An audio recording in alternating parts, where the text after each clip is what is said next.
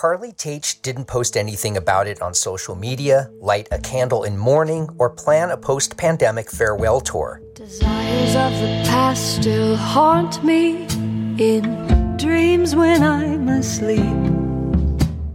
She had devoted her young adult life to her own fearless folk pop, as she calls it. She had made 2 full albums over the previous 8 years, and sometime in the middle of 2018, at just age 27, she had prepared herself to say goodbye to music altogether. I was very uncomfortable with the industry of music.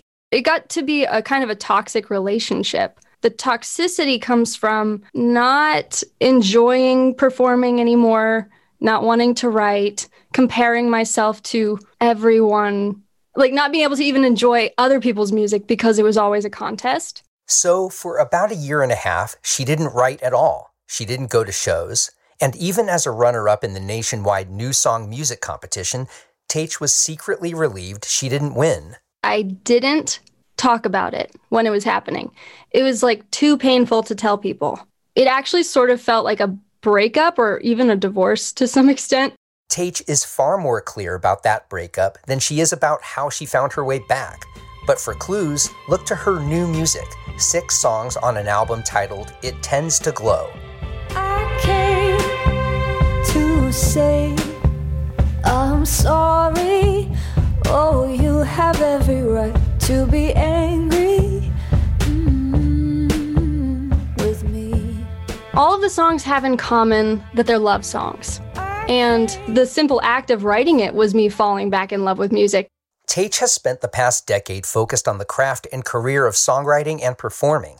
Only when pressed will she point out the peers who attended Appalachian State University at the same time she did, musicians such as the members of Rainbow Kitten Surprise, who have achieved certain measures of fame. The last time that I had felt totally free and just in love with making music was probably in high school, when it was just, I was new at it, and it was just so exciting to make a song and play it for my friends. Sometime in 2018, Tate wrote the song Red Herring, which she describes as a call to honesty about her disillusionment and, ultimately, a call to action. I'm burdened 'cause the world keeps making rules and I can't seem to follow one. I think every time I performed that song, I had to fight the urge to start crying halfway through it. I have a lyric that says, I keep plugging away at this dream I'm not even sure I still care about. And that alone felt so vulnerable for me, to just tell my bandmates and my family and anyone listening that I don't really know if this dream is what I want anymore. Tate came to regard that song as about self-love. But after about 18 months away from music, she found herself drawn to write again about love. Songs about romantic love and innocent love, sacrificial love and empathy, and loss of love. It felt like a long process of figuring out what it was I thought I wanted, shedding that, and being willing to never come back to it. Over time, I just started writing again for fun because I am a songwriter. This is what I do. I'm made for this. Tate found recent joy in the handiwork to make the lyric booklets that go along with the CDs, and she said she's confident she can let It Tends to Glow out into the world without fear of disappointment. Are you coming home tonight? While the sky's still red.